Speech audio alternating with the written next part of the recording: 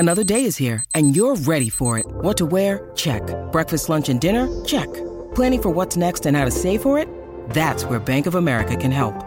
For your financial to-dos, Bank of America has experts ready to help get you closer to your goals. Get started at one of our local financial centers or 24/7 in our mobile banking app. Find a location near you at bankofamerica.com/talktous. What would you like the power to do? Mobile banking requires downloading the app and is only available for select devices. Message and data rates may apply. Bank of America N.A., member FDIC. When you need mealtime inspiration, it's worth shopping Kroger, where you'll find over 30,000 mouth-watering choices that excite your inner foodie. And no matter what tasty choice you make, you'll enjoy our everyday low prices, plus extra ways to save, like digital coupons worth over $600 each week. You can also save up to $1 off per gallon at the pump with fuel points. More savings and more inspiring flavors make shopping Kroger worth it every time. Kroger, fresh for everyone. Fuel restrictions apply.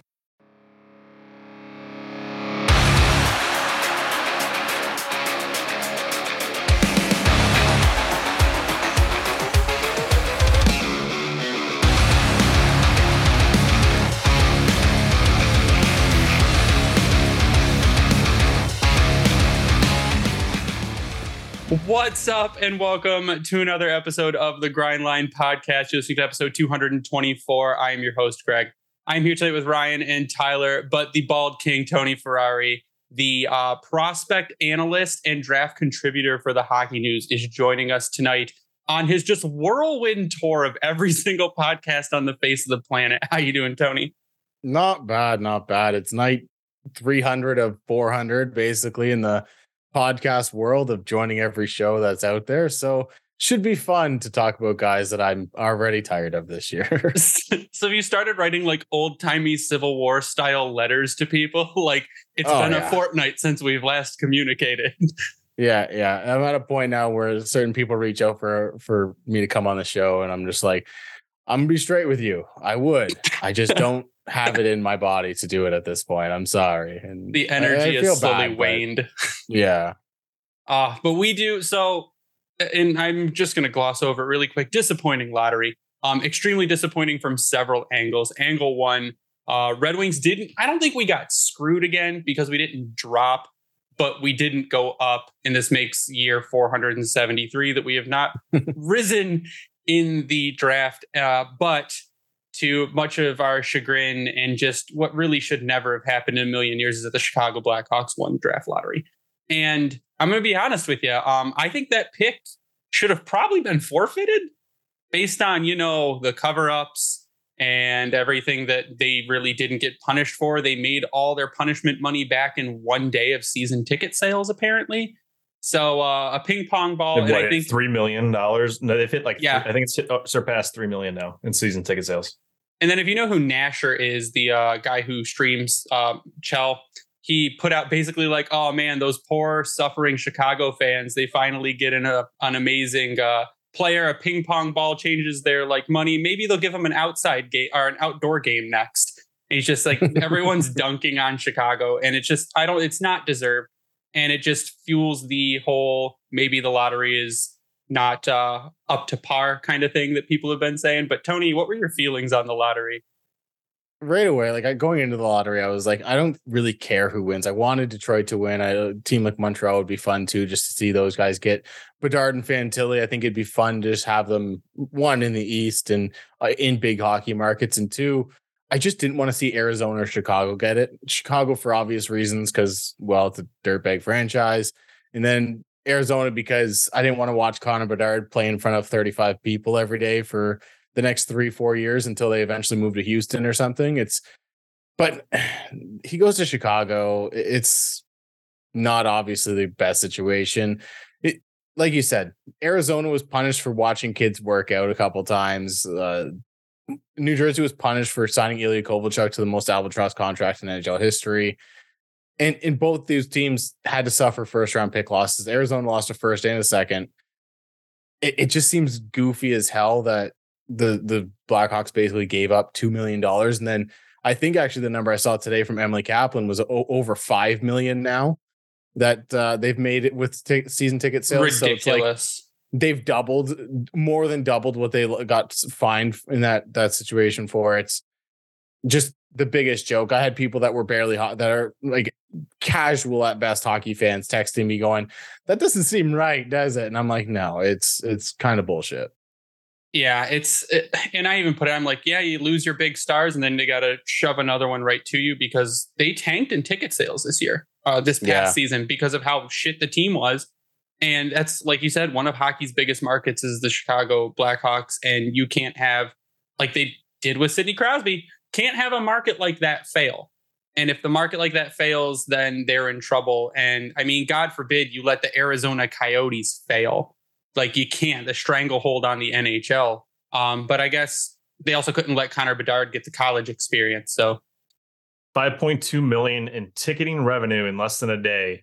And they sold 500 full season ticket packages in the first 90 minutes after the lottery results were announced.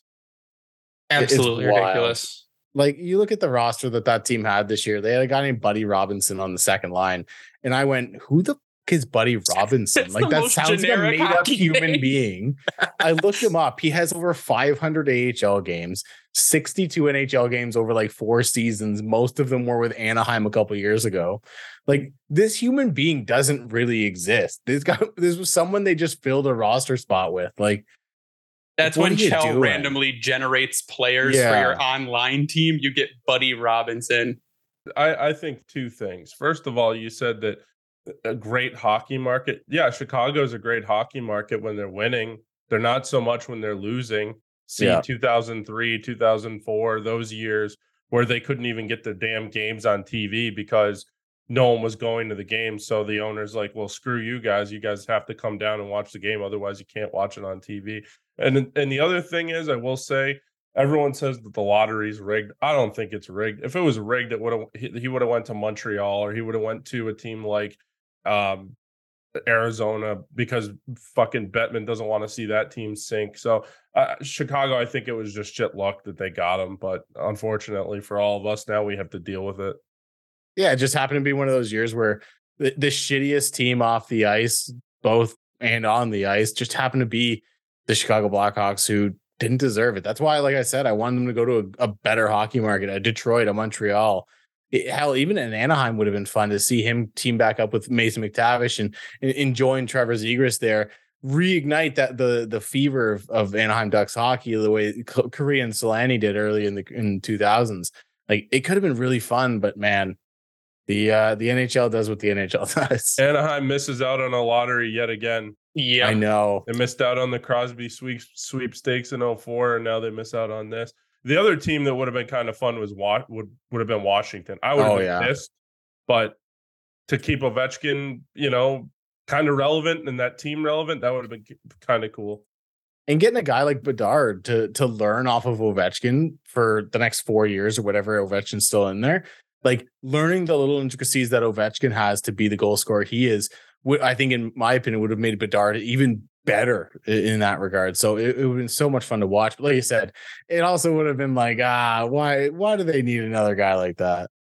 I think the saving grace is, though, I mean, my silver lining is that both him and Fantilli are going to be out west, so we don't have to deal with them constantly, which I guess is going to be the good thing. But again, that packs the West with just this crazy high offensive talent, and they just continue to be the weaker conference. So it is what it is. But what I want to move into first is just, Tony, I want to stack your top 10 from last year up against what actually happened last year. And going through it, I mean, you had 6 of your players in the top 10 landed in the top 10. But I will give a little caveat that GMs went nuts last year. I have no idea what happened. Wright dropped to 4. Slavkovsky went first. Nemec went second. Cooley went third. Wright fourth. Cutter Gauthier fifth. Jirasek. Korchinski was one of them. Like, what are they doing? And then we picked Marco Kasper, and then Savoy went. Lambert fell off your list. Massaro fell off your list. Kemmel fell off your list. But what did you kind of think of what happened last year versus where the predictions were at? Are you in kind of like the same thing? Like, what were they doing? It was a wild draft. I remember a few hours before the draft, people started talking about Slavkovsky's the pick. And you almost didn't want to believe it right up until the moment. And And then it happens, and you're like, okay, well, New Jersey will get right, and they'll stack that center lineup with Shearer, Hughes, and then Shane Wright as your third line center. It's an ideal situation for a young and up and coming team.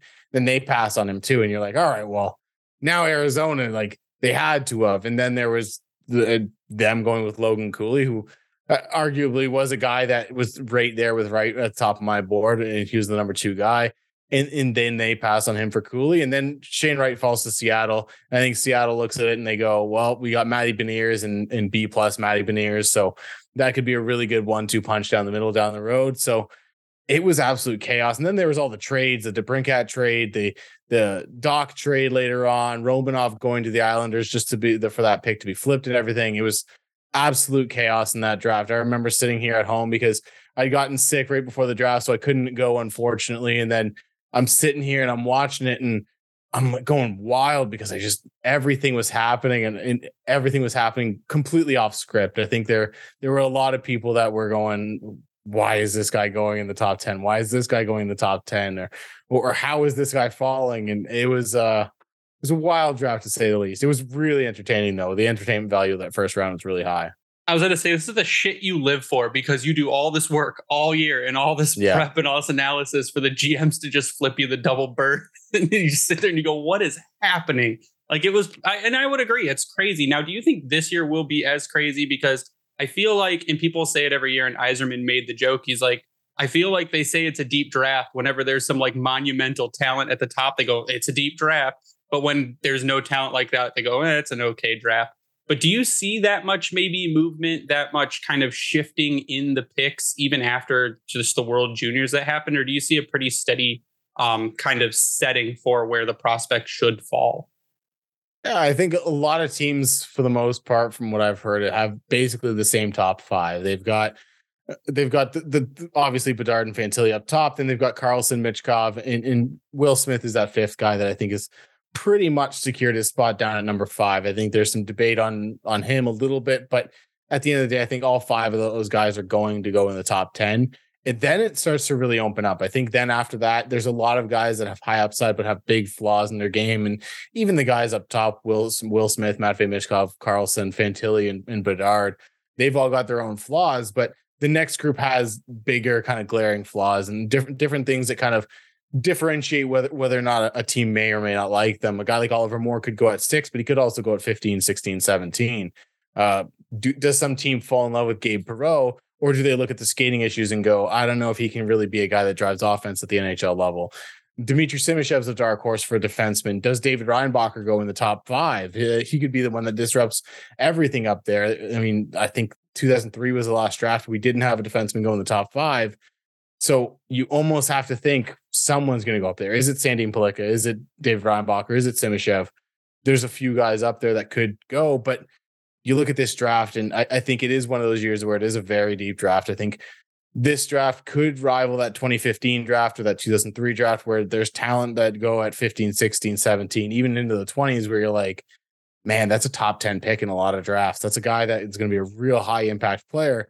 And this year's got a ton of those. I mean, you look up and down the draft board, like I'm just looking down on my board right now. A guy like Gabe Perreault is in my 20s at the moment. A guy like William Whitelaw has all the upside, but there's obviously some major flaws in his game, a smaller guy as well. Danil Boot, Dalibor Dvorsky, where does he go in the draft? He's another wild card. So there's a lot of guys that could go in the 20s that end up being top 6 players or top 4 defensemen that teams go, man, it's a marvel we got this guy at 25. Yeah, I see a lot of that. Our buddy Lars tweeted out today, kind of just the gaps, like you're saying.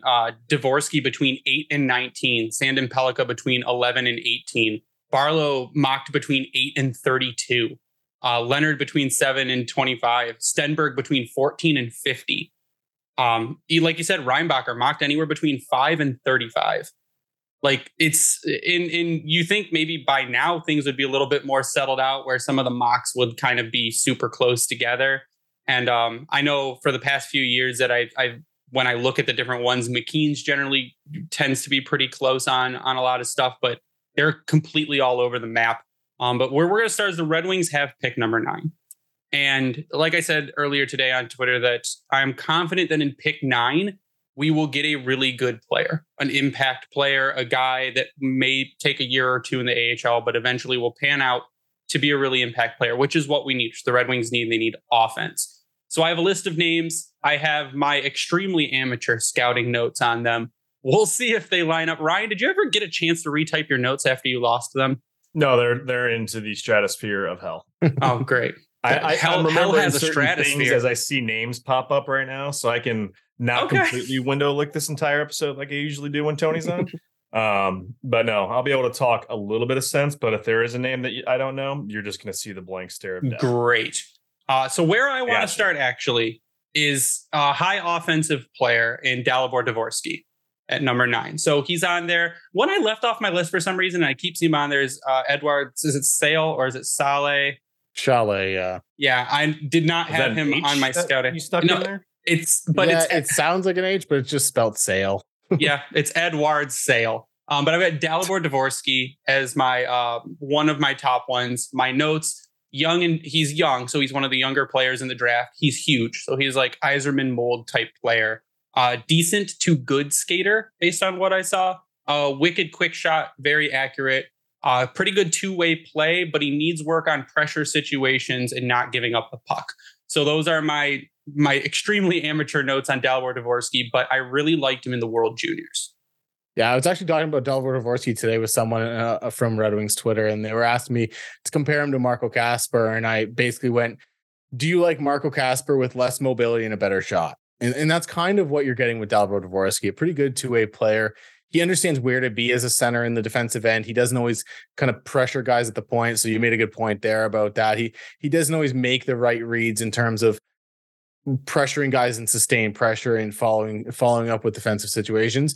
But he tends to get into the right spot. It's where it goes from there that kind of needs to improve defensively for him. But he is a good, solid, strong-bodied center that has a really good shot. What I worry about with him is his skating is powerful at times. He can get some straight line speed, but he really lacks agility. He really lacks that lateral movement and the ability to be kind of that shifty difference maker that is so prevalent in today's NHL. I think he's a very good shooter. I think his playmaking ability is lacking a little bit. I think he's a guy that may struggle and may need a guy on the wing to kind of be that transporter of the puck.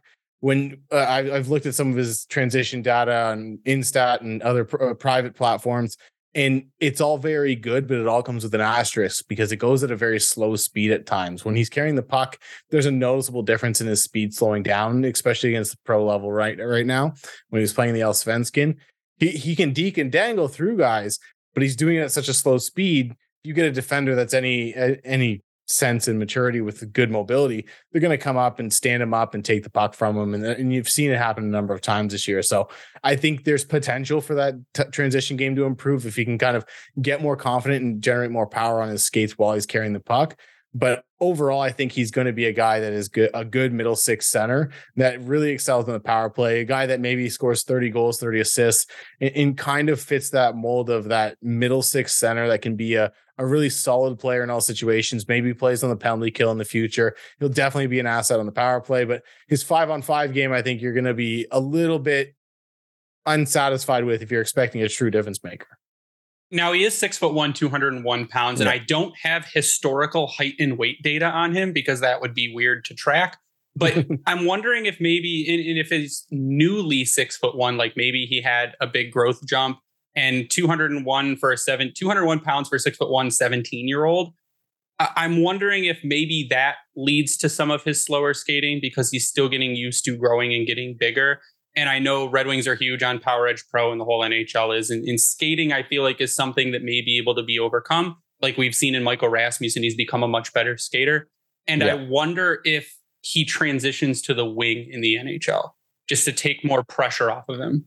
And that's always been my thing is I've always looked at him kind of as a guy that you could really get something valuable with him on the wing. If he could be a really good complementary winger, that if you have a guy like Marco Kasper or a guy like Dylan Larkin next to him, who can be that transporter, can be that guy that flies up and down the ice and does a lot of the carrying of the load in terms of transition game, then you can get something out of Dalibor Dvorsky because he's very smart. He understands how to kind of be the bumper in the neutral zone. He understands how to play give and goes really well. He's very good at that.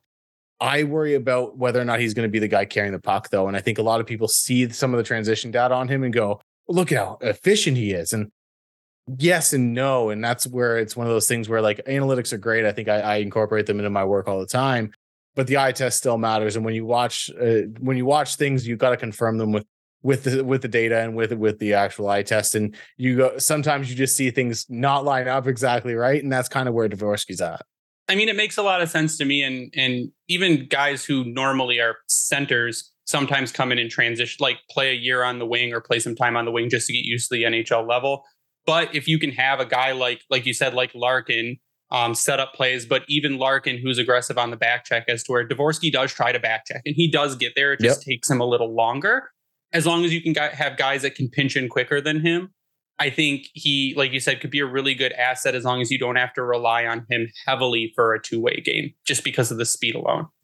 Yeah, exactly. And he's going to be a guy that does a good job on the wing defensively. And I think that's where you can kind of rely on him. If he can stay along the walls and hop high in the zone, then you don't have to worry about that speed because he's already got 10 feet on the guy transitioning out of the zone.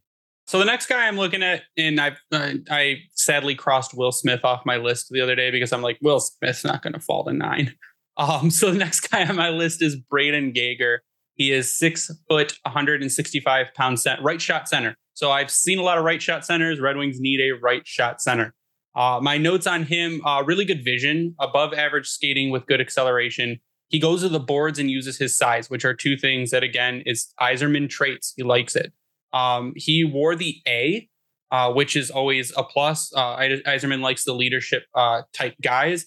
And in 67 games played, he had 28 goals and 50 assists for the Moose Jaw Warriors in the WHL and had 16 points in 10 playoff games. So what's your view on Braden Yager? Like, what would the Wings be getting? My big thing with Braden Yager is if you draft him and you expect him to be a winger, great. I think there's a lot that you can gain from him as a winger. He kind of fits a lot of the similar mold to Dalibor Dvorsky. I think he's a little bit of a better skater, a little less of a high level finisher. I think he shoots a lot, and I think that's awesome. But I think he does have a little bit more playmaking ability in his game. But overall, I think they're very similar players in terms of they get viewed as two-way centers a lot. And sometimes I watch Braden Yager play at the defensive end of the ice, and I'm like, you're really just kind of flying by, throwing your stick at a guy, hoping you poke the puck off and create a loose puck. And it doesn't always work. He does battle along the boards fairly well. He's not terrible along the boards and everything in the offensive zone, but sometimes his effort is lacking in the defensive zone. And I think that's kind of my big concern with him. He's a guy that I think if you transition him to the wing, he can be a really good power play asset. I think a good shooter, a guy that uses his shot to set up passes. I think that's a really good trait in his game as well.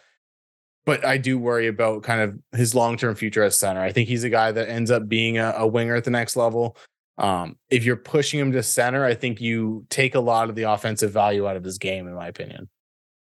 And I think for the Wings, that's not a problem, because if you look at our center depth currently, which is Larkin, and then our 2C is Andrew Kopp for now, but you assume it's going to be Casper and that Kopp is going to transition to the wing. And then if you need to play Michael Rasmussen at 3C and then Joe Veleno, I mean, your centers are pretty much okay. And you need that offensive winger talent to come in and develop and bring goals, because that's our problem right now is it can't score goals. So yeah. I feel like if you can take some of the pressure off these guys and you transition them into playing wing, where you can just say, go score, like use your defensive ability, because you're used to kind of being defensive as a center when you need to, but your first thing you need to do is score goals, like create offense. And I think that's where we might get a plus in this draft. Yeah, I think a guy like Braden Yager, if you can have him play off the puck, be that guy that is going up the ice and finding the back door, driving to the back of the net and setting up in the faceoff dot, I think that's where you find the best value with him. He's a guy that I think his shot is probably better than what it's displayed this year. I think, like you said, 28 goals. He's a guy that I think was looking to push 40 this year and didn't quite get there. And I think a lot of it was just shot selection. I think a lot of his shot selection as a center, like because he played a lot of center, was going high in the zone and firing pucks from above the dots. There were a number of times where he'd be playing with Jagger Firkus and Fergus would set him up for a shot and he'd curl outside and get up to the high end of the zone and then fire the shot. And you'd almost see Jagger Fergus go like, what the fuck are you doing, man? Like, you had the open shot in the slot and you just had to curl back. So I think when you take away the need for him to be the guy driving the line, especially in transition, then you can get him to just kind of simplify his game offensively, get into the high danger scoring area, get to that home plate and just fire the puck. He's got a great shot. Use it. Does that worry you, though, going into, say, the NHL? Because you have very little time as it is. So if you're now taking that extra step and trying to skate away, you're either getting closed on or all opportunities just completely gone. And then there's likely a possible turnover going the other way. I mean, we see that enough as it is from, I'm not trying to throw him under the bus, but Philip Zadina. We've seen flashes of what he can do when it comes to a tight situation. But hearing what you just mentioned scares me for a guy like Jaeger. If he's going to make those decisions, how much more is that going to bite him in the ass and actually help him? Yeah, I think that's the biggest thing with me is that, and that's why I've been lower on him all year. I think right now he's currently at right near the end of my first round rather than near the top where some people have him. But he's a guy that interviews really well. I think I talked to him earlier this year and I can tell like when you speak to him and you hear what he's saying about his game and stuff like that, you're like, oh, like this kid could sell an NHL team. I get why teams like him. But then when you kind of watch the tape, that's one of the things I really like about the interviews I do is I bring up video with them and I talk about their game. And there are times, and like I always try to throw something in where I'm like, there's a mistake in this shift. I want to see if they notice it. And sometimes players do, sometimes players don't. Braden Yeager was very much one of the guys that was like, oh yeah, in this play here, I made a great play. And I'm like, yeah, but there's there's a big error right before that. And you kind of got lucky and made the play afterwards. And I obviously don't sewer them on the thing and I don't throw them under the bus while I'm talking to them because it's just not the best thing to do when you're talking to players. Like you want to make sure they're comfortable and having a good time as well. But it's things I look for like that, where it's like, you still got to make sure you're identifying the things you're doing wrong. I've had players kind of go through the interview and then once we're done recording, bring it up afterwards. And that's great too, because at least they're showing that they're aware of their flaws. And there are certain players in this draft class that I've talked to that aren't necessarily aware of their flaws. And that's really what worries me with guys like Braden Yeager, because yes, the talent is there. They're a great shooter, but those curlbacks, the weird, almost like skating away from pressure just because you don't want to deal with it. You don't have a plan B. So your plan B is just flee. I worry about those players. And that's kind of like you said, the time and space in the NHL is nowhere near what it is in the dub and in junior hockey in general. So that's kind of why guys like Braden Yeager and Colby Barlow and a few others end up lower on my list, because either they don't have a plan B or they're force feeding themselves plan A. Is it Gen Z, Tony? Is it Gen? It is Gen Z. Yeah, it's the children. You still see in this league now, like there's a lot of younger players, even just watching the playoffs now. And that's why a lot of these leads are evaporating, because some of these kids are, instead of having a plan B, dumping the puck in or just making the simple play, they're trying to do too much and turn the puck over. So I kind of agree with you. That's something that certainly would worry me for a young player as well. Yeah, and it's why early in the season, Matvei Michkov was falling down boards. And I think that's why he was even at like 6 or 7 on my board at one point this year, because when he was playing with St. Petersburg, it was like he was just forcing himself into situations where he's not using his teammates. He's skating himself into pressure. He's skating himself into little triangles of defenders. He's finding himself in the corner and then going, what do I do now? There was a lot of that. And then when he went to Sochi, a lot of that got cleaned up. And I think a lot of that was just simply the coaches telling him, use your teammates. Like, we'll give you all the minutes. You don't have to do something crazy to get minutes here. You're going to get minutes because this team is dog shit. But like, so he started using his teammates. He started playing a more professional game, not a 12-year-old playing NHL on his Xbox. So I think you look for players developing and working out of those habits. Matvei Michkov did. A lot of players don't, unfortunately, though. I think a lot of it too is just realizing, and some of them have to feel that draft pressure. Like, yeah, people are watching me, 100 eyes on me. I've got to look good. I've got to make all the opportunities for myself so that I can secure my position or get drafted higher or whatever.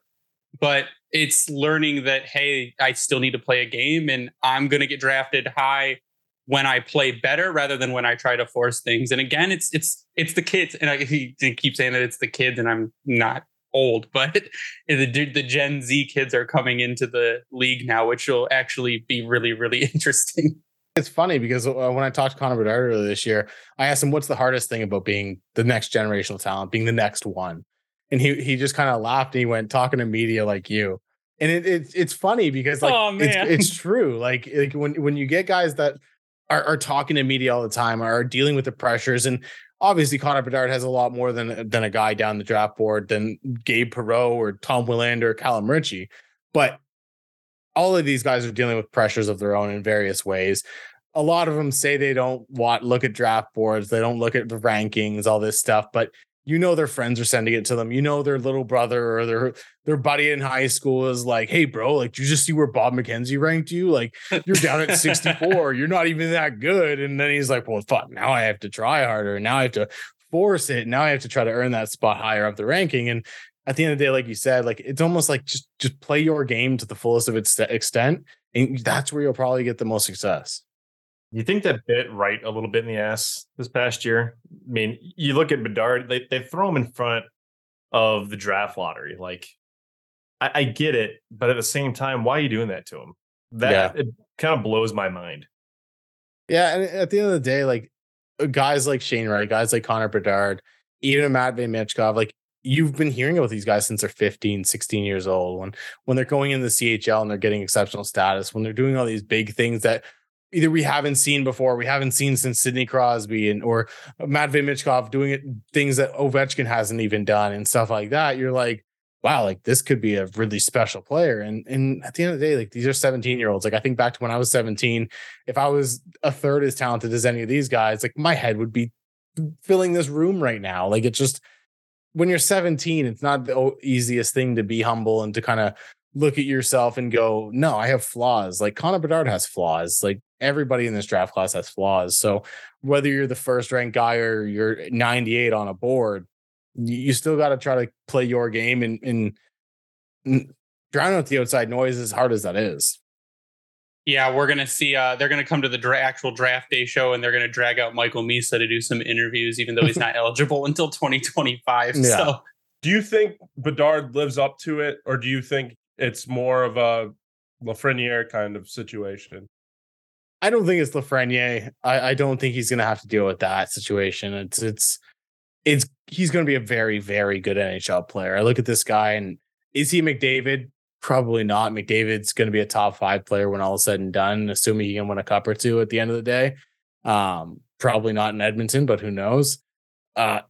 It's hard to compare a guy to a legitimate all-time great instantaneously when they're 16 and 17 years old.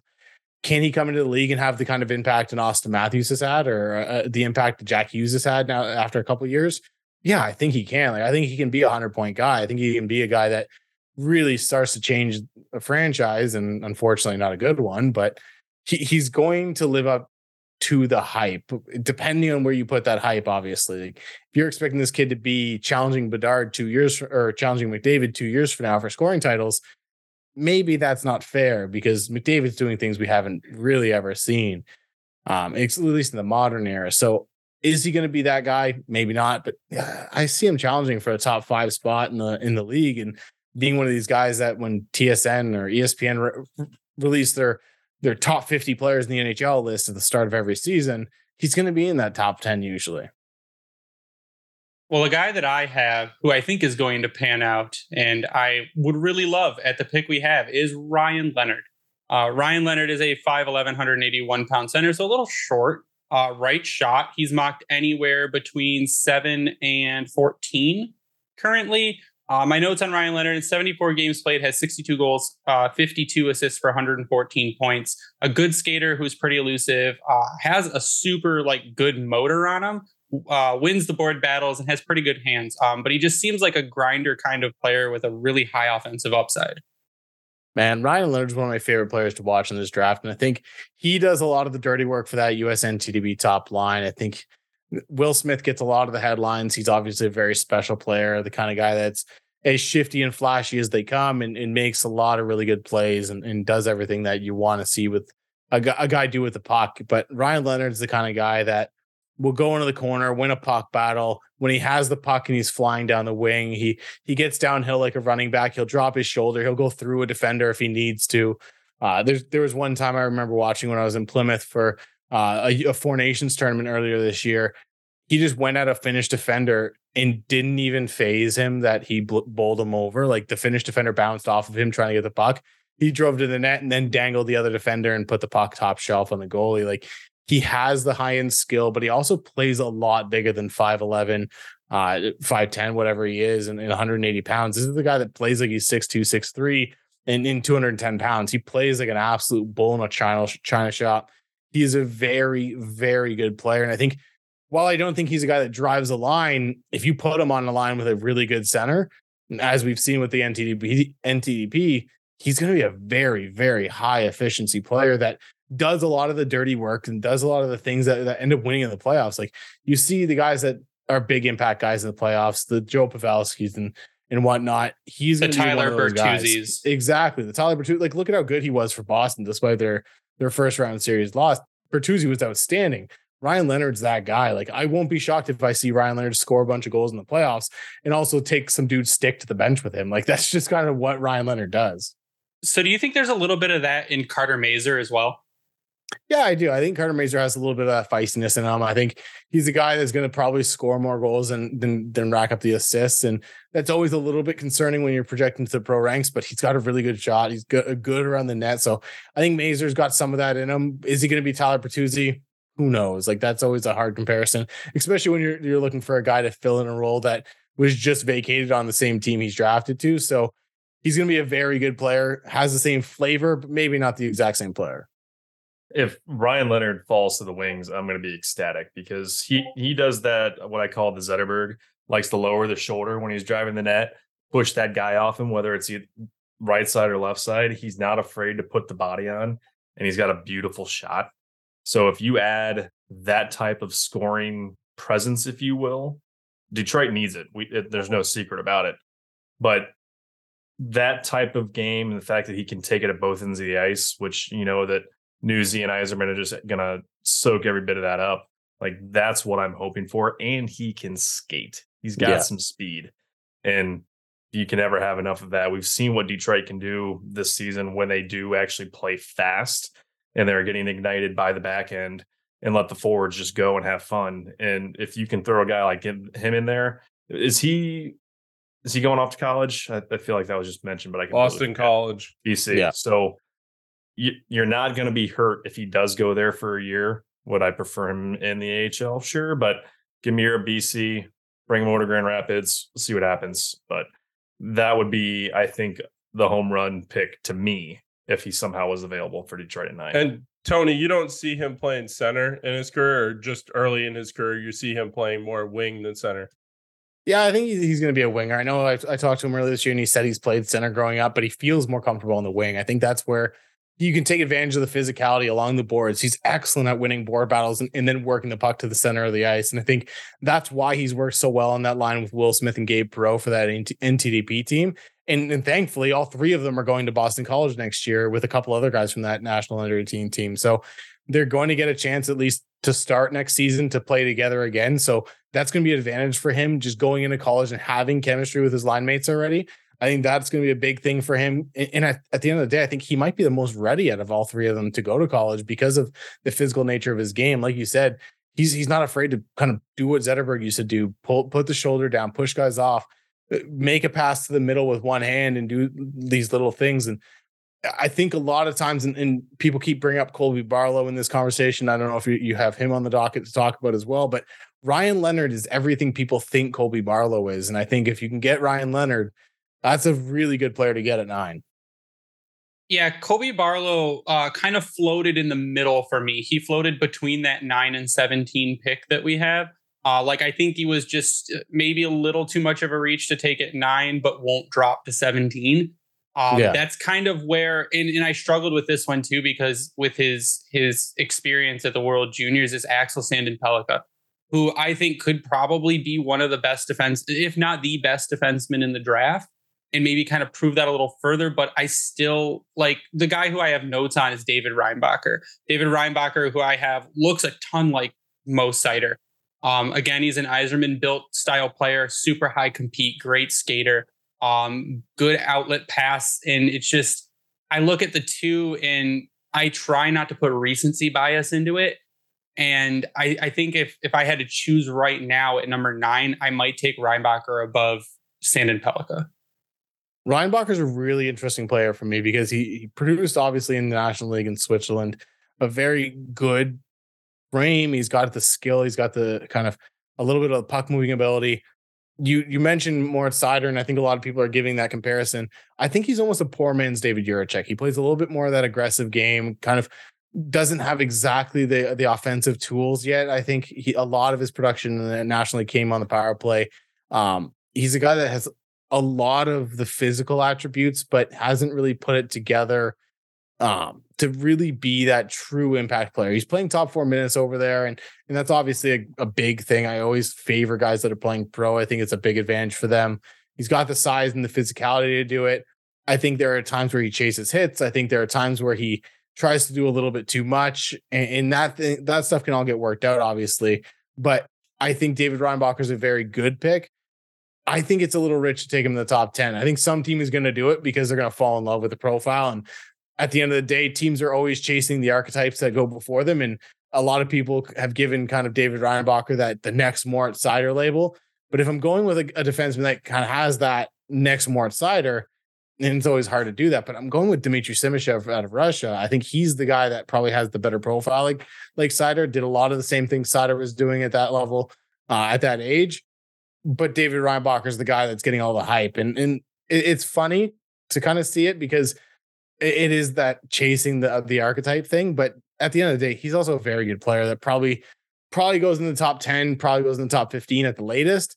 But I think you could be passing up some upside if you skip on a guy like Sandin Pellikka or even Dmitry Simashev.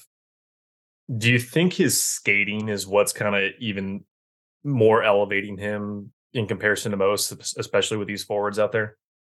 Yeah, I think at the end of the day, he's a very good skater. And when you're a good skater at his size, I think he's listed at 6'2", 187 pounds. I think he plays a little bit bigger than that. He's a very aggressive defender, more than willing to finish his check. But like I said, there's a lot of times he takes himself out of position to finish that check. And I think his reaction time is a little bit slow at times. And I think that's where the issues for me come up. The skating is not an issue. I think he's a very good skater. When he gets to his spots on time, when he reads the play properly, he makes the play. There's no doubt about it. I think it's just catching up in the processing and speed that's going to be the big thing for him. The way you've described it, almost a little bit of Edvinsson-esque. Yeah. Yeah. And I think that's the closer comparison is if you're looking for more outsider, I think you should go for Dmitry Simashev. If you're looking for Simon Edvinsson, I think that's where you can get a David Reinbacher. I think that's kind of the archetype that you're going after. The only thing that kept Simashev off my list around the 9 area, and if you want to talk about gaps, he is mocked as high as 9, as low as 72. Yeah. But what kept him off my list is he's a left shot, and we are so packed on left shots right now that it's not even funny. But Simashev's 6'4", 201 pounds. You want a big boy? That's a big boy. Yeah, he's special. Yeah, and he's a better skater than Reinbacher. I think he's a better decision maker. He's great on the breakout. I think a lot of what hurt his offensive production this year was he played on a team that basically had no offensive production. They didn't know how to use him properly off the blue line. There were so many times where he'd do that give and go pass with the defenders up high. They pass the puck to the half wall, and then they sprint down into the slot. They're wide open, and he just never got that return pass. Or there was times where he'd set up a guy with a beautiful pass cross ice onto the back door from high in the zone, going high to low, and that guy would just shank the puck like he's me on the green or on the golf course. It was absolutely brutal to watch at times. And these were the things that Moritz Seider was doing when he was playing the DEL in his draft gear. There was all these flashes of the high end skill, the great passing ability, and then there was just no payoff for it. So I think he's doing everything there. But like you said, left shot defenseman obviously lowers him on Detroit's board because there are so many guys on the left side. But man, like he's a guy that if he falls down to, if he's at that 18 pick, despite the fact that you have a million left shot defensemen, I wouldn't pass on him. Yeah, I think the left shot, right shot thing is kind of overblown, especially when you look back I mean, you can have a defenseman play the off wing. It's not that big of a disadvantage, other than maybe on the power play. Yeah. Is it overblown though when your GM flat out says he prefers the righty on the right, He's the lefty on pretty the much left? not going to do it unless they've historically done it before. I mean, I agree with you. Yes, because you hope that these guys can play either side, but when your GM has stated it, I think you kind of lean to that's what they're going to look for. And I think he'd prefer it, but I think if he'd be there at 18, I think Yzerman would have to take him. Yeah, and I think the big thing with that too is you look at the guys that they have on the back end that are coming in or that are already there. The Edvinson, the Sider, Wallander. If a Simishev was there, all of these guys are very, very good skaters. I think that's the big thing you need to do if you're going to play the offside. I think you have to be an exceptional mobility. You have to have exceptional mobility. You have to be able to move 4 ways. You have to be able to make up for the fact that your stick is going to be on the back end when you're taking the puck off the wall, or you're not going to be on the right side when you want to make the pass to a certain area. You have to be able to kind of rotate your feet, move your feet that little quick counter or couple seconds quicker than anybody else on the ice. And all 4 of those guys are really good skaters. So I could see them doing it. But like you said, they've been very adamant about wanting to keep the split on righties and lefties. I mean, I had one more on my list that I didn't take notes on. That was Oliver Moore. I love the profile of him. I love the ability. But again, if you look at the guys who are on that team, that like whole team right there is ranked. All the guys are ranked pretty high. So it's kind of hard to pick out who's doing the work and who's benefiting from the guys doing the work. But if you look at Ryan Leonard, I think Ryan Leonard, like you said, he's that dirtier player that goes into the areas and makes the hits and makes the plays. Maybe other guys are feeding off of it. Not to discount their talent, but I mean, he was also up there. But who is your pick at number 9 for the Wings? What do you got on your board right now? Right now on my board, number 9 is Ryan Leonard, coincidentally enough. I think he'd be an excellent pick there. I think if Oliver Moore is there, I do have him a couple spots higher. I think Oliver Moore is an absolutely outstanding player, and he didn't have the advantage of playing with those guys. That top line was pretty much together all year of Gabe Perreault, Will Smith, and Ryan Leonard. Oliver Moore oftentimes was doing things with Ryan Fine and Will Vogt and Danny Nelson, Charlie Soretto. We're all good junior players, but they're not the same level as Ryan Leonard or a guy like Gabe Perreault, which was what Will Smith was dealing with. It wasn't until late in the season when Cole Yzerman and James Haggins came up from the U17 team that Oliver Moore had teammates that were kind of playing at the same processing speed and same speed as Oliver Moore. Oliver Moore is maybe the best skater in this draft. If you like Dylan Larkin, you're going to love Oliver Moore because he plays very, very similar. Like there may not be a better comparable in this draft than Oliver Moore to Dylan Larkin. That was I remember the first time watching him, I was like, oh, this kid's Dylan Larkin. Like I hate comparisons. I absolutely despise doing them, but it was just so striking with the way that this kid plays, especially at that level with Dylan Larkin, where he was so reliant on his speed early on. And you've seen Oliver Moore take those kind of same things that Dylan Larkin's done, where he's changing the pace, he's changing his speed, he's stopping up high in the zone and then darting down the boards once the defender kind of hesitates. He's doing all these little things that Dylan Larkin's learned to do in his early 20s and now his later 20s. That's made him into a legitimate number one center. Oliver Moore's starting to do it already. If you can get Oliver Moore doing that, and he's been producing without guys that are super high end, man, he's a really fun player to watch. And I think if he's there at 9, if Ryan Leonard's there at 9, those would be my guys. Axel Sandin Pellikka is also a guy I'd look at there because that offensive upside with him is just really, really fun. Now, do you think that Ryan Leonard can, like you're talking about, control pace of play like Oliver Moore does? Is that something that he could learn to do at that speed? I think when you look at those two players, I think Oliver Moore's lightning, Ryan Leonard's thunder. And I think Oliver Moore is going to control the pace of play with his skating a bit more. And Ryan Leonard's going to be able to control pace of play, but just by being that guy that will bear down on a defender, pull them off like a linebacker. And then when a linebacker sheds his block and goes for the quarterback, that's kind of what Ryan Leonard will do. He'll take a defender into the corner, throw him off and take the puck. Like there are things that Ryan Leonard does physically that you go, man, like if he can continue doing that at the college level and then the NHL level, that's going to be a really special, unique player that they don't exist all that much in the NHL. So he'd be really fun to take, like a really fun project to take on. But Oliver Moore's speed is just as enticing because there aren't many players that skate the way he does. So what you're saying is we need both for the shake and bake, Tony. That's what we need. Yes. If you can get Oliver Moore and Ryan Leonard somehow with the 9 and 18 pick, man, it would be very hard not to watch Red Wings games going forward. So I want to look at number 17 because it's going to be 17, right? The Leafs are not going to be the fifth team to ever come back from a 3-0 deficit and win, right? That's not going to happen. They're doing their best. This is how it's going to happen. They're going to win the next 3 because, of course, they would. And then they'll go up in game 7 and they'll give every Leafs fan hope. And then they will absolutely shit the bed in the third period because, of course, they would. And they have to do it in the most heartbreaking fashion. That would be the most heartbreaking fashion. So, yeah, I do think it's probably going to be in 17 for you guys. What year did the Wings do that to San Jose? They were down 3-0. That was 2013. Was it 13? I knew it was around that time. Or 12, yeah. 2012. The second time we played. They were down 3-0 and almost pulled it out in San Jose. Ugh. See, my ideal scenario is the Leafs win the next game and then lose at home just to see things burn. But that's just me being. Well, that would be the beautiful thing is they'd be at home in game 7 as well. Oh, that's the nervous energy in that building would just be terrible. There'd be so many jerseys on the ice. You'd be watching players skate around the ice with skid marks on their pants. It'd be amazing. So the reason the pick is 17 is because if the Cats go on to the conference final, the Islanders pick moves from 18 to 17. At 17, I have a few players, one that has dropped pretty recently and one that I think has risen way too far pretty recently. So first I want to talk about Gabe Perreault. I have Gabe Perreault at 17. Some people now have him mocked as high as 8.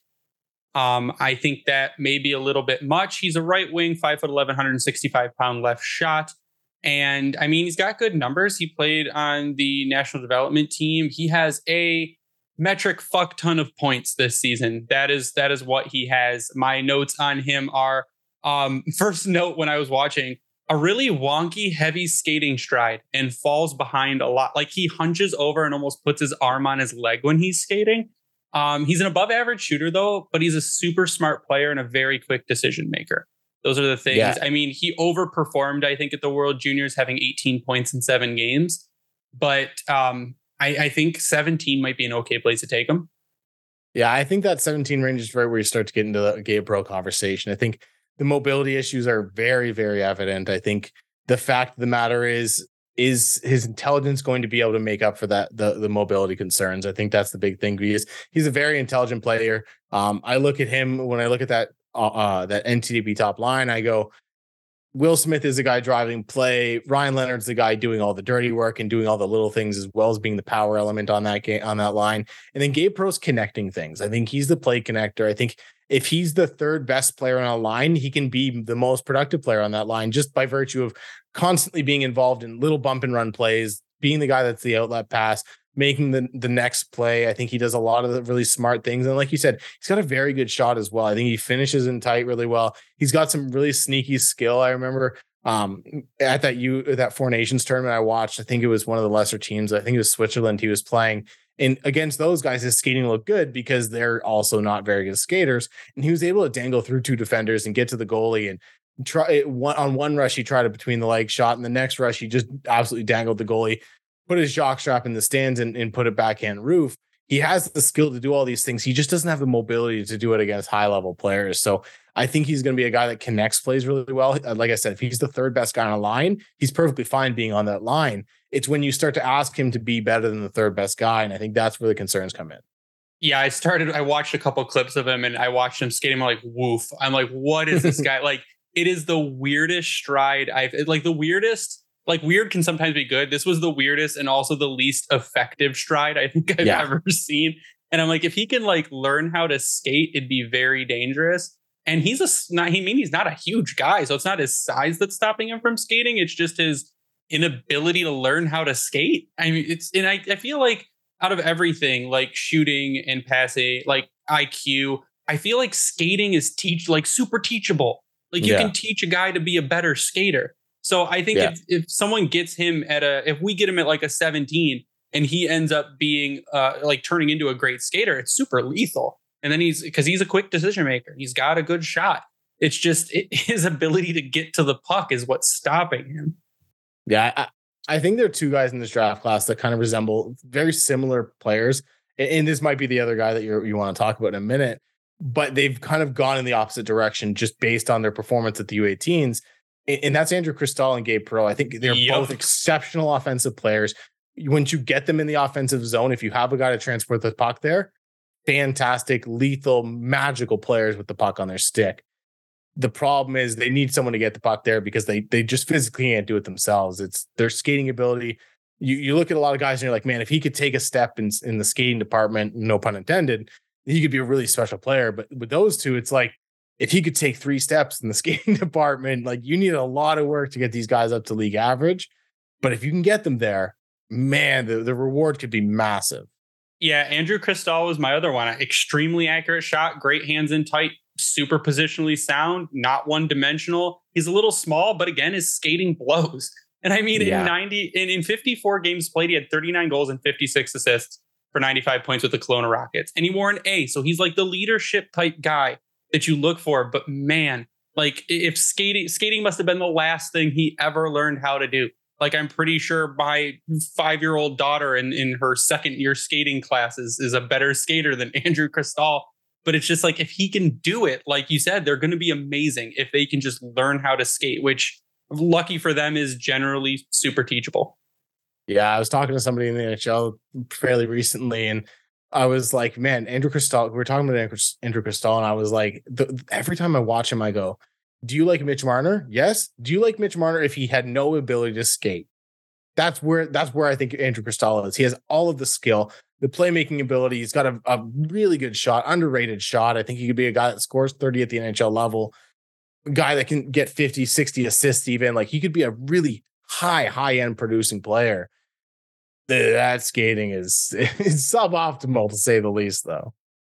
Now, I want to talk about one more guy here and then kind of get your pick at 17. One that is anywhere ranked between 11 and 62, I think was the other. So it's in that area. And when I watched him, I really liked a lot of what I saw. And that was Jaden Perron. The one thing I hated about Jaden Perron is the announcer calls him Puma constantly. And it is one of the most annoying things I've ever heard in my life. With Jaden Perron, I mean, great skater with a motor, super accurate shot, great setup guy, seems to have really good vision. And I just kept watching him. And I know there's a bunch of other dudes that are ranked above him. And I feel like rankings like whose line, the points don't matter. But Jaden Perron was very, very interesting to me. In 61 games with Chicago Steel, 24 goals, 48 assists for 72 points. And I mean, it's just like, whenever I watch him, he just kept showing up. Yeah, it's so funny that you say Jaden Perron because he's actually number 17 on my board right now. He's a guy that there's so much playmaking ability. There's so much motor.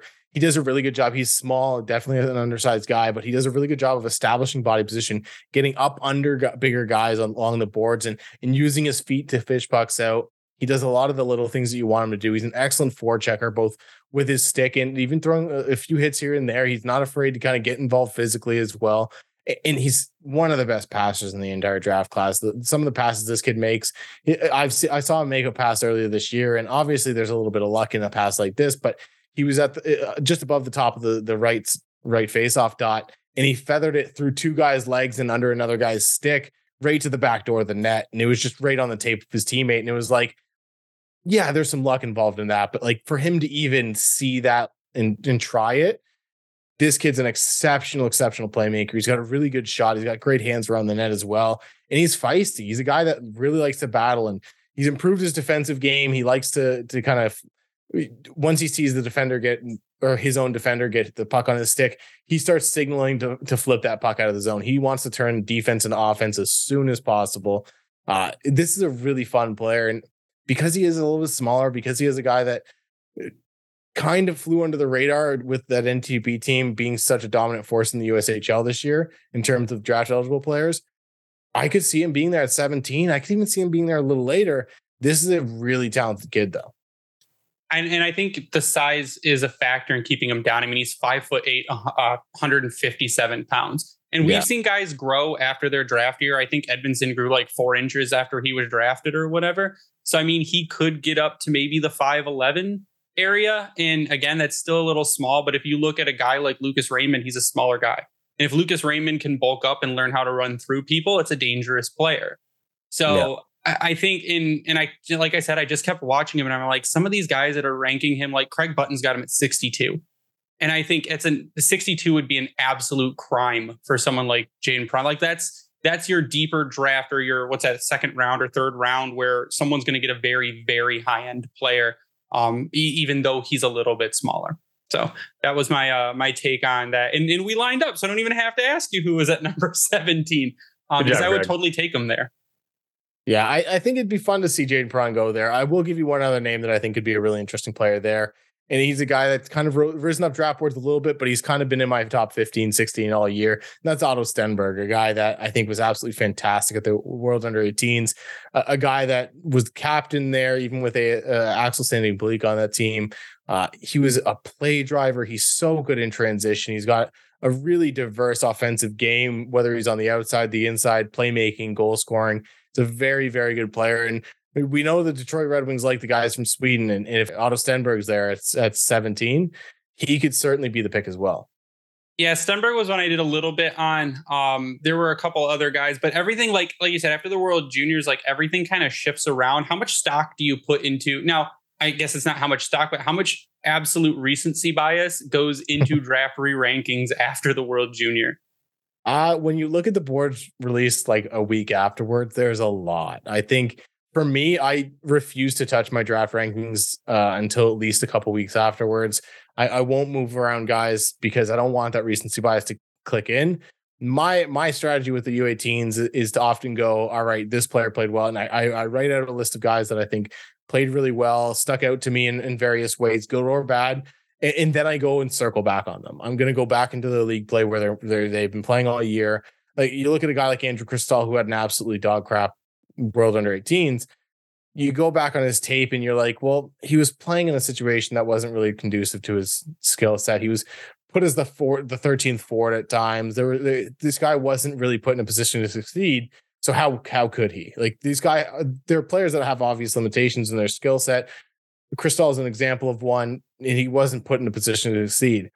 A player just as similar in Gabe Perreault was put with Will Smith and Ryan Leonard the whole tournament and absolutely tore it up. So I think you can take some notes, you can take some kind of things from the tournament, but at the end of the day, I think the best thing to do with any of these guys, whether it's a great tournament or a bad tournament, circle back. Go back, look at the tape that they put on all year. At the end of the day, this is a 7-game tournament, not a 60-game schedule or 60-game season that they've been playing all year.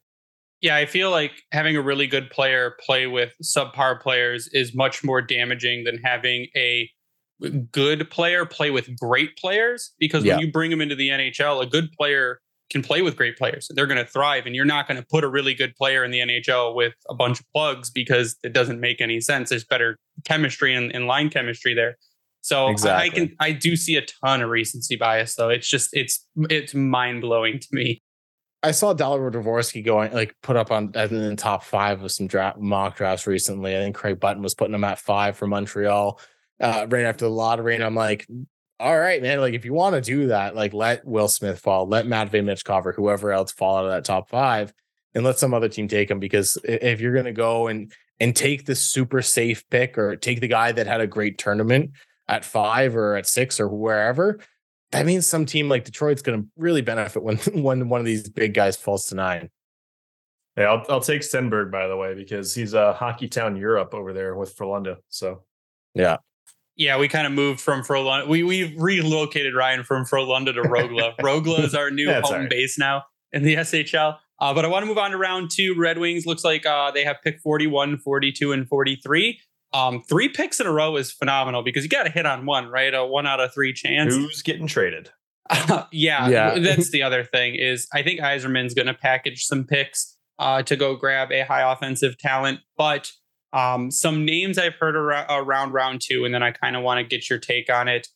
3 names that I've got in here: Noah Dower-Nilsson, Tom Willander, and Carson Reckhoff are the 3 names that I have right in that range that seem like they would be good fits in the round 2 picks.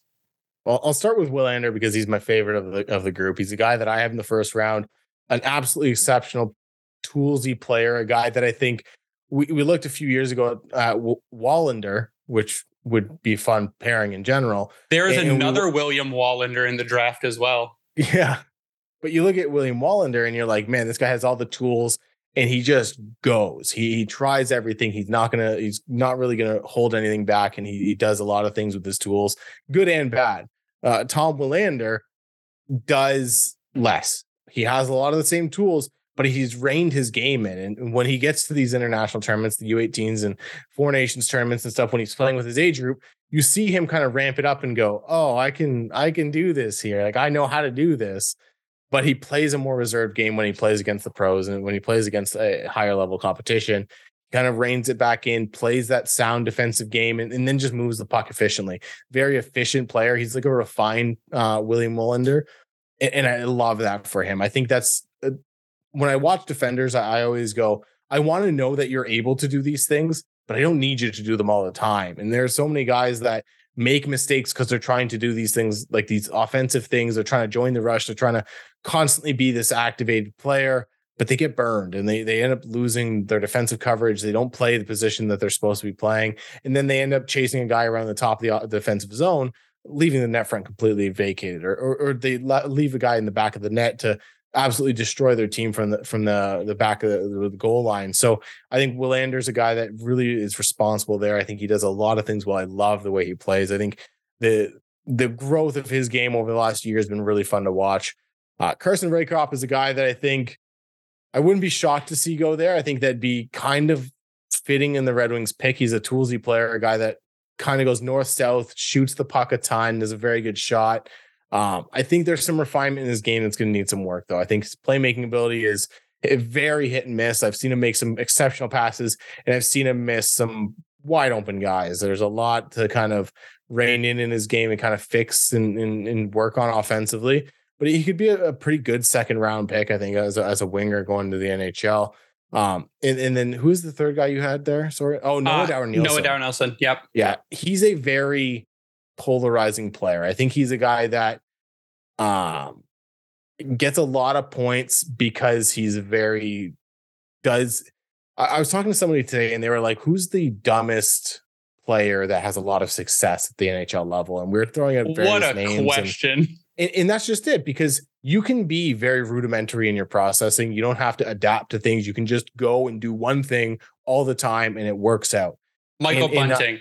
Exactly. And I look at a guy like that does that, and Josh Anderson, a guy that goes to the net and affects things, takes shots from the outside and affects things, makes passes to the middle and affects things. A lot of times they work out really well in the power play. A lot of times they work out in one situation and you love them for what they do, and you hate them because they don't do anything else. And I think Noah Dower Nielsen's a guy that I think will produce if put in the right situation, and he's the third best guy on your third line. I think he's a guy that I think can be a bit of a scoring presence, but not really the scoring presence. He's an interesting player because he's very simplistic in his approach, kind of get to the net and hope good things happen. But it's worked out for him a lot so far. So he's not the best skater. He's not the best. He doesn't have a ton of hands. His playmaking is average at best. His shot is average at best. But he has the one really good habit of being in the right spot at the right time. And it's not even that he's adapting to play. He's just doing the same thing over and over and kind of getting rewarded for it. So what you're saying is PDO is absolutely off the charts. He is way luckier than any other player on the ice. A dude that would love a PDO bender in the NHL, and you could sell high on him at the trade deadline, maybe in a few years. Here's the key question. Will he be better than his brother? No, I don't think he will be. Really? That's surprising. So I've fallen down on Liam Dower Nielsen a bit. I think the thing with his brother is his brother's a little bit of the opposite. He has the intelligence, but not necessarily the tools. It's not even that Noah Dower Nielsen has the tools. He's just in the middle of the ice. He just gets to the net, and I saw him score a goal, but just kind of facing the back of the end boards, and the puck bounced off his hip and went in. And I'm like, those are not things that translate to the NHL. Just that's kind a goal, of being but there. Like, it's one of those things where you go, they don't ask how, they ask how many. And it's like, sometimes you should ask how, I think. So what you're saying is that he has a bunch of points for simply existing. Pretty much. He's definitely a points for existing kind of guy. Do you think a player like Oliver Bonk may drop to that range? I think he could, because he's another guy that plays a very simplistic game. I saw someone comparing him to Luke Shen recently, and I was like, you know what? That's not a bad comparison. And it's like, that's not a great player, but that's a guy that's made an NHL career for the last, 13 years? A long time. And that's just it. Like, I could see Bonk being in the NHL a very long time, not necessarily ever having the greatest career, but being a guy that's a valuable member on a team that wins a couple Stanley Cups, the way Luke Shen was. I think you play him at the 5-6 spot. He's a defensive presence. You don't ask him to play on the power play or be a whole lot of offensive talent, kind of glassing out kind of guy, a really safe defenseman. You can get a good player out of him, but you worry and you kind of know you have to play him with the right partner, a guy that can skate really well and make up for some of that deficiency. But if you do, you can get a really good defensive defenseman out of him. So who should we be looking at? Who are you looking at in that range for the Wings? In that range, I have him ranked a little bit higher than this, but I could definitely see him being there. Nick Lardis is a guy that I really like, plays for the Hamilton Bulldogs, now the Brampton Bulldogs or wherever they're playing now. This was a guy that was playing for Guelph early in the year, got traded and absolutely blew up. From that point on, he was the highest scoring OHL draft eligible player. His goals went through the roof. He was an absolute, I think he ended up finishing the season tied for second or sole place a second behind Colby Barlow for goals from an OHL player and OHL draft eligible. And he did it in like 30 games with Hamilton. Like, it was absolutely fantastic seeing the process that you saw in Guelph so much come over and get rewarded with a bigger opportunity in Hamilton. So I think he's a guy that could be big in there. He's got a lot of speed, forechecks really well, a little bit undersized, but has a lot of the tools that, and a lot of the traits that you look for in that Yzerman's drafted guys like this before. I think that's the big thing, is he'd be an Yzerman guy.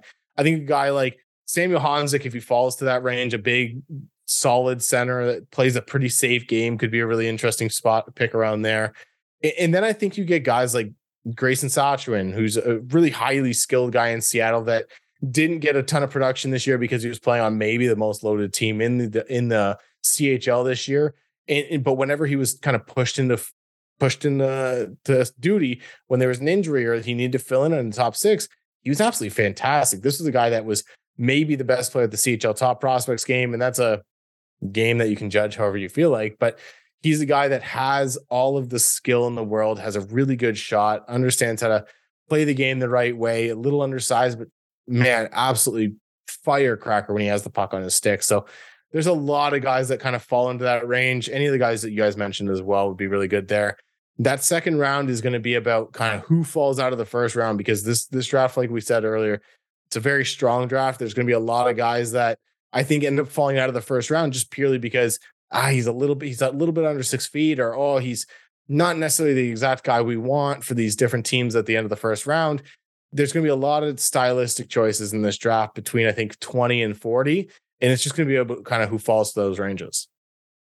Yeah, I think it's, again, though, when we look at least when I look at it, it's the guys that maybe some of these second round players in the past few drafts would have totally been first round players, end of the first round, middle of the first round players, because of how deep the actual draft is, which is exciting because we should be able to get a good handful of quality because Yzerman's stocked up on picks, unless he, like we said, moves them for a player. But I think it's a good draft to have a lot of picks in, because more darts thrown at the board and with the talent that's there, it could pay off. Light the lamp during the hockey playoffs with DraftKings Sportsbook. Right now, new customers can make a $5 bet and score $150 in bonus bets instantly. You can always take the underdog, so like the Florida Panthers and the Seattle Kraken, to win tonight to make some bonus money. Download the DraftKings Sportsbook app now and sign up with code THPN. New customers can make a $5 hockey playoff bet and score $150 in bonus bets instantly. That's code THPN, only at DraftKings Sportsbook. Gambling problem? Call 1-800-GAMBLER. In Massachusetts, call 800-327-5050 or visit gamblinghelplinema.org. In New York, call 877-8-HOPENY or text HOPENY. In Kansas, call 1-800-522-4700. On behalf of Boot Hill Casino and Resort, 21 plus in most eligible states, but age varies by jurisdiction. Eligibility restrictions apply. See show notes for details. See DraftKings.com/sportsbook for details and state-specific responsible gambling resources. Let's face it, with coffee starting at $5, yes, even without any customizations, and our bank account somehow always depleting, we are officially entering a dupe session. Most products do the same thing, but are priced differently solely based on brand name. So a good duplicate or dupe is crucial for getting the highest quality at the best price. One dupe you definitely shouldn't sleep on, Raycon wireless earbuds. Raycon is a premium audio that is perfect price point, so you can listen to what you want, when you want, without breaking the bank. Raycon's mission is to prove that you shouldn't have to pay an arm and a leg for quality sound and essential smart tech listening features. You can get a pair and a spare and still pay less than you would with some of those other more big name tech brands out there. Raycon knows that in this economy, every purchase needs to be perfect. They offer buy now, pay later options. Right now, you can pay as low as $18 at checkout. They have an easy and free return guarantee, offer 2 years of product protection insurance just for a few bucks, and free domestic shipping and flat fee international shipping. They have over 50,000 5-star reviews. With features such as customizable sound profiles, earbud tap functions, noise isolation, and awareness mode, you cannot go wrong with Raycon earbuds. Go to buyraycon.com/THPN today to get 15% off your Raycon order. That's buyraycon.com/THPN to score 15% off. Buyraycon.com/THPN. But I want to move to what I have fun doing every year, which is the all names team. There are some stunners this year, and there's some just like metal names, like super cool names, and then there are just some really weird names. And I want to start with one off the top. And like I said, Tony is probably not going to know some of these guys because they're unranked, a lot of them. But I want to start with Boston Harkness. Boston Harkness plays for the Melville Millionaires in the SJHL, had 52 games this season, had 1 goal and 7 assists. But that's a name, man. Boston Harkness. Yeah, there's definitely a guy I've heard strictly because of his name. But man, like this draft has so many fun names. Like even a guy that could go in the first round, Dino Butt. Like yeah, he was on my list. It's pronounced boot, but whatever. Like we're all gonna call this guy Butt. Like plays with an ass, whatever you want to say. Like this is a guy. There's so many fun names in this draft class, and there is every year. It's always fun to go through the fun names. Well, one that you will know, Will Vogt. Will Vogt is a fucking great name.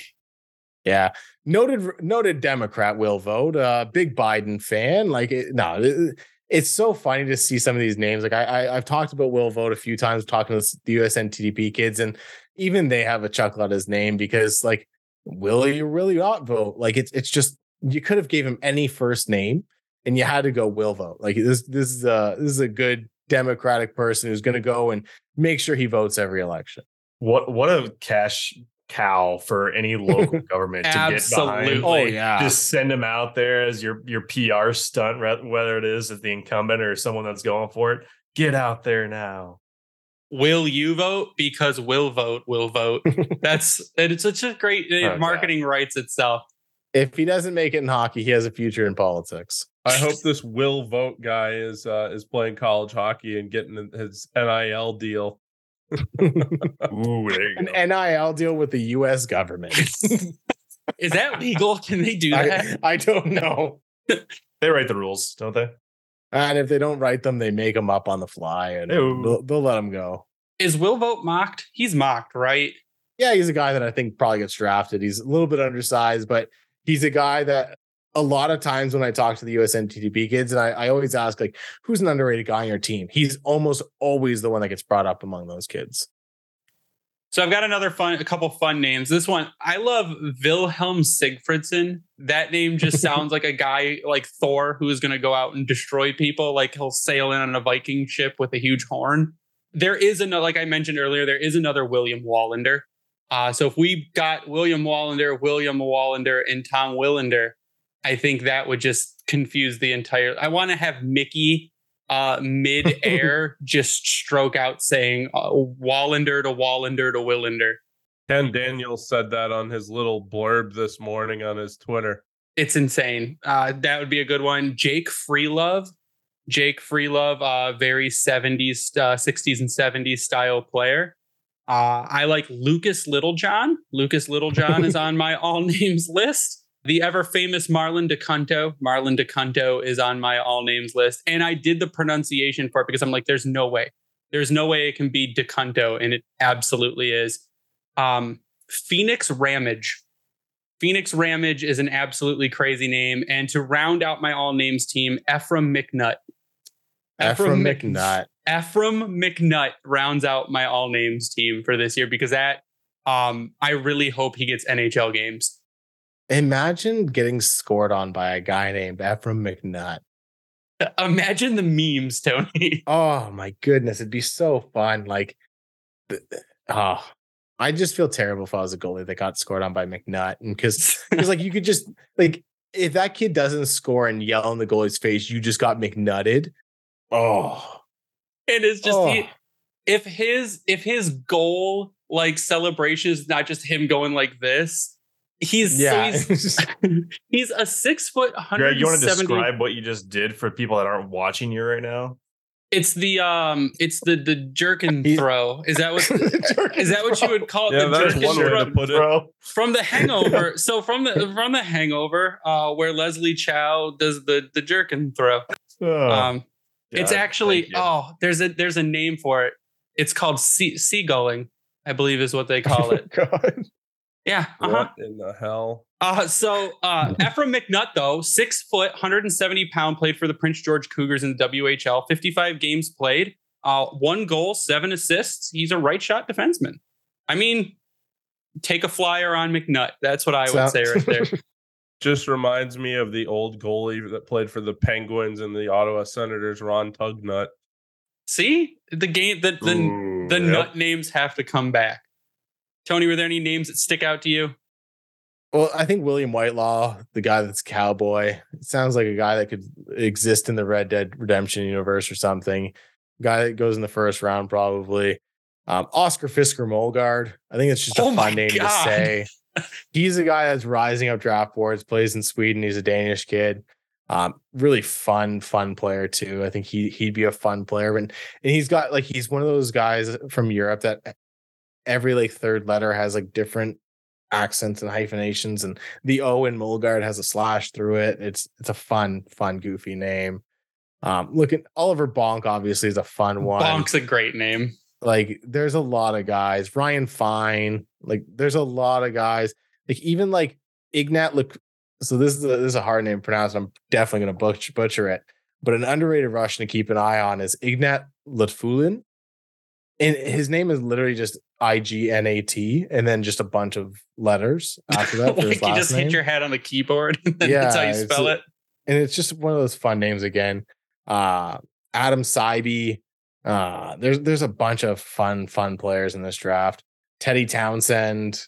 Like there's a lot of like hockey names in this draft too that you're just like, oh, the guy just sounds like a hockey player. I think the recent names. Sam Steele was one where I'm like, that's a hockey player right there. Sam Steele's a great hockey player name, but like from the top of the list, Boston Harkness, that's absolutely a hockey player name. Like that's a guy that's going to go out. Drafted by the Bruins, right? He has to. Yeah. I hope the Bruins don't draft anyone. I mean, how do we do an all names team and not even talk about the guy that slapped Chris Rock?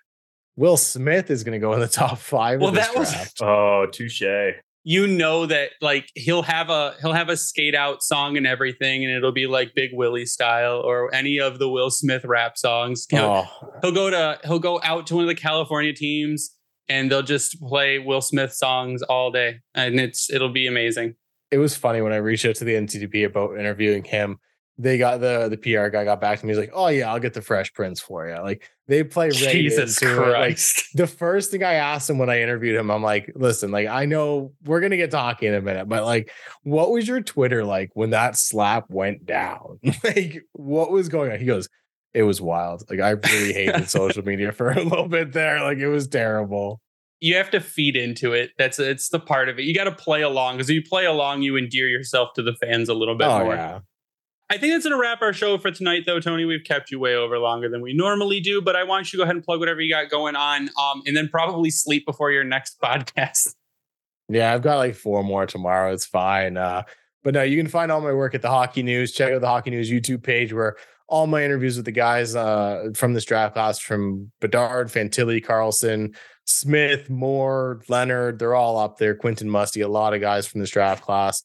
We go over game tape together. We break down film together and kind of get their view on their own game. It's always fun. Then we talk about movies, music, and stuff like that as well. And if you want to follow me on Twitter, where inevitably I roast the Leafs for their Game 7 loss to the Panthers, you can find me there at the Tony Ferrari. It's where we all will watch literally the disassembling and implosion of Dangle, because I'm not sure how much more he can take before he's going to be hospitalized for an aneurysm.